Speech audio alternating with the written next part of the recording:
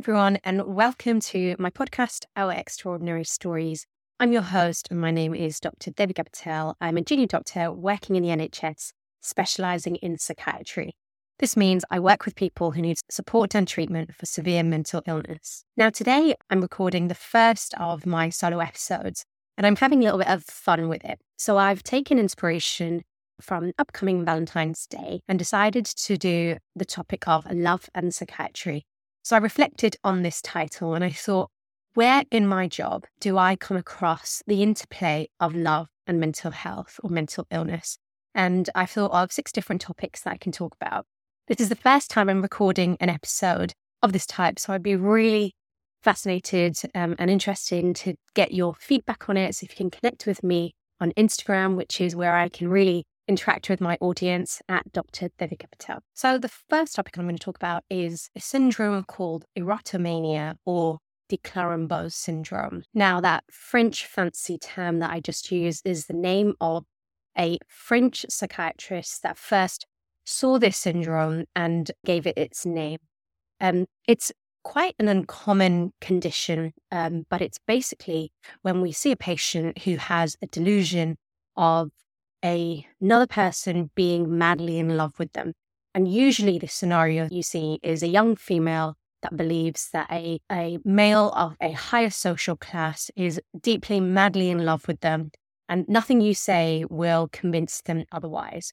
So just to remind you what a delusion is, this is a fixed, unshakable belief. So if I gave that person evidence to say, no, Justin Bieber is not in love with you, he's already married, got a wife, and there is no way that he can be in love with you, proof or evidence you have, they will still stick by it and say, nope, Justin Bieber is in love with me.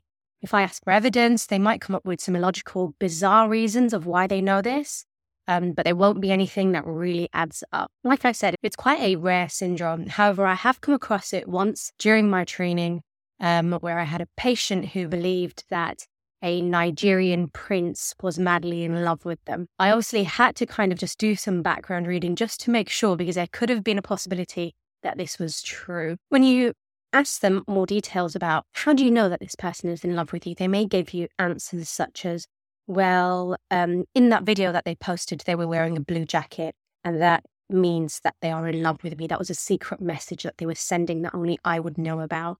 So quite unusual and bizarre explanations as to why they think this person is madly in love with them. It's more commonly seen in women, but it can also be seen in men. And in men, it's associated with more stalker-like behaviors, and there could be some violence as well. So usually you don't see this symptom in isolation, but it's usually part of a bipolar affective disorder. That's where you can get these type of delusions, or it could be part of a schizophrenia. So the patient I saw was having a manic episode as part of their bipolar affective disorder, and that's why they had these symptoms. So that's one way that we see love and psychiatry kind of coming together, and it's where you have these extreme beliefs about someone being madly in love with you, and it's usually someone famous, higher social status, but there's no evidence of this being so. And the way that it is treated is by treating the underlying cause. So if it's a schizophrenia or a bipolar affective disorder, treating it with antipsychotics. It's important not to now start telling your teenage cousin who is obsessed with someone like Justin Bieber that they have a mental illness. It's very normal for teenagers or even adults to fantasize or obsess over celebrities, but that is a different type of feeling where they know that that person is unattainable, they are not in a relationship with them, and it is something a bit more like a hobby or something that they enjoy. They may collect posters, enjoy their music, go to their concerts, and they are more fans rather than having a fixed belief that that person is madly, deeply in love with them. So that might seem like a bit of a random or unusual fact, but the reason why I did these podcasts in the first place is to drip feed you bits of knowledge that you may not come across otherwise. However, if you did see this symptom or something unusual in a family member or a friend, then it could be that it's a possible sign of mental illness. Like I said before, it's quite rare. However, if someone starts talking about this and you think, oh, this is a bit unusual, rather than ignore it, then it might be, you might be able to add up pieces of some other unusual behavior that they might also be exhibiting to see that actually this could be part of a mental illness that is brewing in the background. So that's an example of love being a symptom of mental illness, when someone believes that another person is madly in love with them, and they may be a celebrity, someone that's deceased, someone that they've never met, an imaginary person. And this idea that the other person is madly in love with them is a fixed, unshakable belief. And that is called erotomania or de Clerambault's syndrome. So the next topic I want to talk about is one that I see quite often. So when I see a new patient, I take a very detailed history of the patient's life. This means asking about everything and anything, including schooling, their upbringing, love and relationships. Now, again, this is not something that is to be seen in isolation, but I do come across a subset of patients with a diagnosis of emotionally unstable personality disorder or borderline personality disorder, where one of the key features is they find it difficult to form loving and stable relationships. It is believed that this stems from the patient's initial early life attachments, and they may have had or experienced some form of abuse. And this could be even in the form of physical, sexual, or emotional abuse, which makes it hard for them to form those relationships and have a sense of trust, as these were the kind of relationships they were exposed to in their early childhood. When we are growing up and developing and our personalities are forming, these are formed by all the early life experiences that we have. So if we have parents and caregivers around us that are consistently showing us that they are there for us, then that will allow us to trust others and form trusting relationships later on in life. If there is inconsistent parenting, or there's some form of even emotional neglect where a parent can't be there emotionally for their children, then that might lead to some issues growing up and having attachment difficulties. For some patients who have genetic vulnerability to a personality disorder and they have further traumatic experiences in their life, they may develop something we call emotionally unstable personality disorder, where they have difficulty regulating their emotions, difficulty forming relationships, and this may lead to having very extremes in mood changes, and may also present with a risk to themselves in form of self-harming or attempts on their life. This is a very brief summary of emotionally unstable personality disorder, and I will be doing some further episodes to discuss this in more detail. However, that's another form that I see love and relationships being relevant to psychiatry, and it's an area that we explore. As with all mental illnesses, there are ways that people can still lead meaningful and purposeful lives. And for emotionally unstable personality disorder, therapy is the main form of treatment, which comes in lots of different forms depending on the individual's main difficulties. And they can go on to form those meaningful relationships and have beautiful lives, families, children. On a similar note, I want to talk about my third topic, which is a contributing factor patients presenting with mental illness, and that is the topic of abuse. So when I again speak to a patient, I will ask them about their relationships, and I will ask particularly about whether they've been in any abusive relationships, as this could be a reason why they are presenting with mental illness now, whether it's depression, anxiety, PTSD, or a psychotic episode.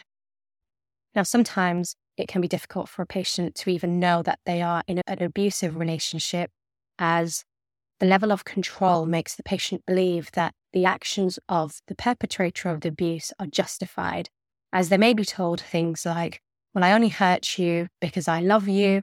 I'm only stopping you from going out because I don't want you to get hurt. I'm only trying to protect you. Although we mainly speak about women being in abusive relationships, over the course of my training, I have seen many men also in abusive relationships, physically violent, sexually abusive and emotionally abusive relationships, which have had a massive impact on their mental health, led to increased substance use and PTSD symptoms.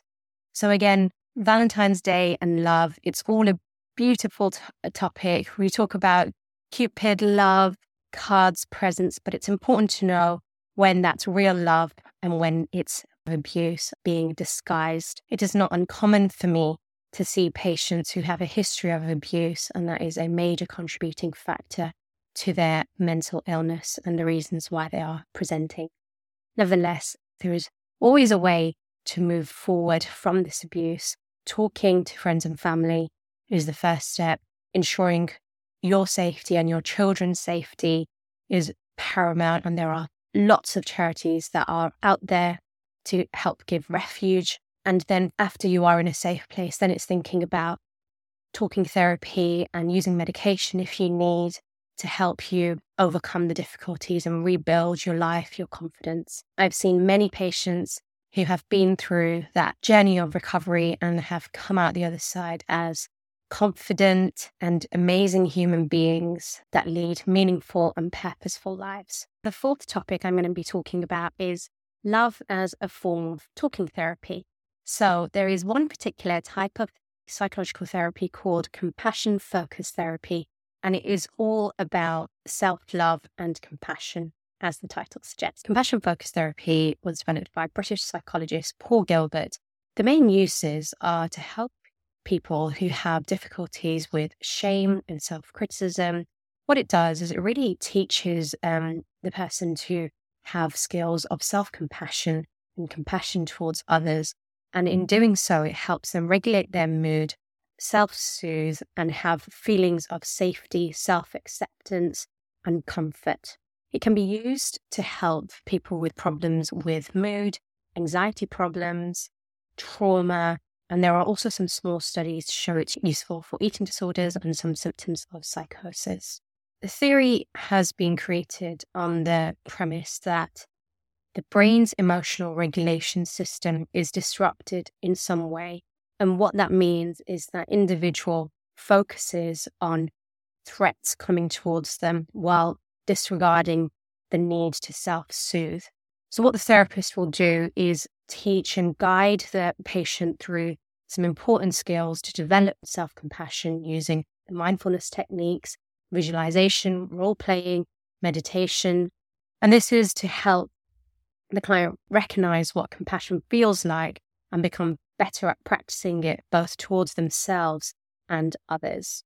What Paul Gilbert hypothesized is that our brain, and as humans, we have three different emotional regulation systems. The first is a threat and self-protection system, and this kind of generates feelings of anger, disgust, and fear, and this is all to protect us.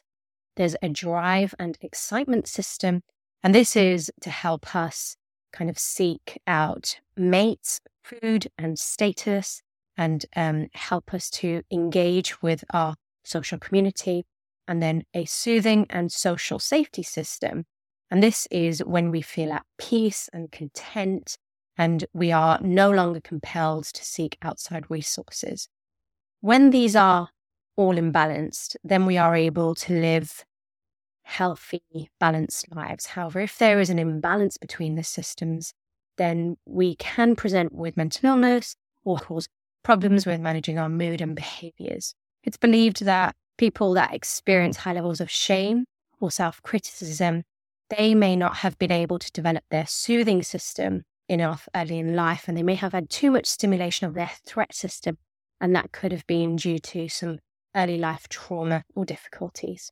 This means that they might be highly sensitive to criticism or rejection, and they might internalize these feelings. CFT or compassion-focused therapy works to correct this. The goal of the therapy is to replace these feelings that the patient has of criticism towards himself, insecurity, and hostility with ones of compassion and understanding, so that the patient can start to self-soothe themselves, accept themselves, and that makes them feel content and safe within themselves. Now, the fifth point I'm going to be talking about is love as part of recovery. Now, I see that one of the biggest pieces of a puzzle and in the recovery of a patient is connection with their friends, family, and their social circle. You can have all the staff members involved with a patient's care. When there is a really solid family structure behind the patient, I have noticed the massive improvements that a patient makes because they have that unconditional love, which cannot be provided by any amount of staff members. Obviously, it's very important to remember that it isn't just about being surrounded by family, but also a supportive and helpful relationships, not toxic relationships, because sometimes issues with mental illness and mental health difficulties come from difficult relationships in the home environment. So I do believe that family and friends are a really key part to recovery when the relationships are supportive and helpful, and they can have a big impact on how quickly a patient will get better. And that type of support really complements all the medication and therapy and support we give to patients. What can happen in patients with mental illness is that their difficulties may drive away family and friends because they feel unable to look after the individual or be around for them. They may have chaotic lives. If they have substance abuse, there may be some difficulties with that. And in some cases, they may be estranged from their family.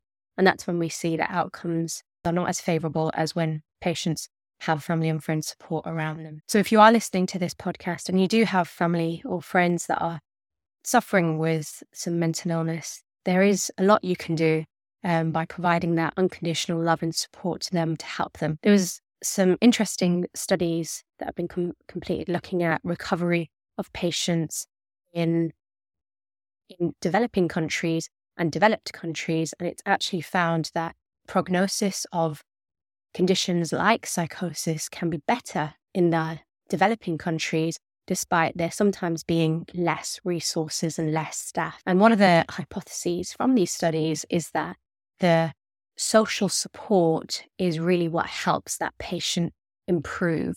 And this outweighs all the resources that we have in the Western and developed world. Obviously, it's a very hard area to research and to really prove, but it is one of the hypotheses. And it is what I see day to day when I see the difference in patients who don't have family as opposed to those that do. For the number of years I've been working in psychiatry, I've also noted that there are more and more roles that are created within our teams. And when I look at some family structures, that there is a lot of family involvement, what I realize is a lot of these roles are actually completed by family members. Because there is sometimes such a lack of family support, these new roles have had to be created to support our patients. For example, support workers that will be paid to spend 2 to 3 hours with our patients to have a coffee with them, to reduce the levels of loneliness. So it is really fascinating to see the role of unconditional love that's provided by family and friends, which helps in the recovery of mental illness. At the end of the day, we are all social creatures and we need connection to help us thrive. Now, the final topic I'm going to be talking about is how I think about love and compassion in my day-to-day work. Now, I have one rule that I stick by, and it really helps me make decisions about my patients. So I treat my patients as if I'm treating a family member or a friend. What this means that I can treat them with the utmost level of respect, dignity, and compassion. Now, the reason I do this is because I want to create a culture within psychiatry so that if, for any reason, a family or a friend requires help in mental health services, they will be provided with a high level of care and compassion. So I have to model this in order for the people that see me practicing as a psychiatrist to also practice care in that way. Now, what this doesn't mean is that I give in to every whim of the patient and I have to say yes to everything that the patient wants. But it means that I will ensure I do everything I can to get the best outcome for the patient whilst applying my psychiatry knowledge. You may have seen over the years mental health units being in media due to bad practice, unsafe care, undignified care, and they have been brought to light, rightly so, for compromising patient safety, patient dignity, and there has been a lack of compassionate care. Now, I do believe that this is a combination of the system that we work in, which is overworked, there isn't enough funding, but it's also down to the individual. So this is my kind of the motto that I lead with every day, and it means that I can give the highest level of care to my patients.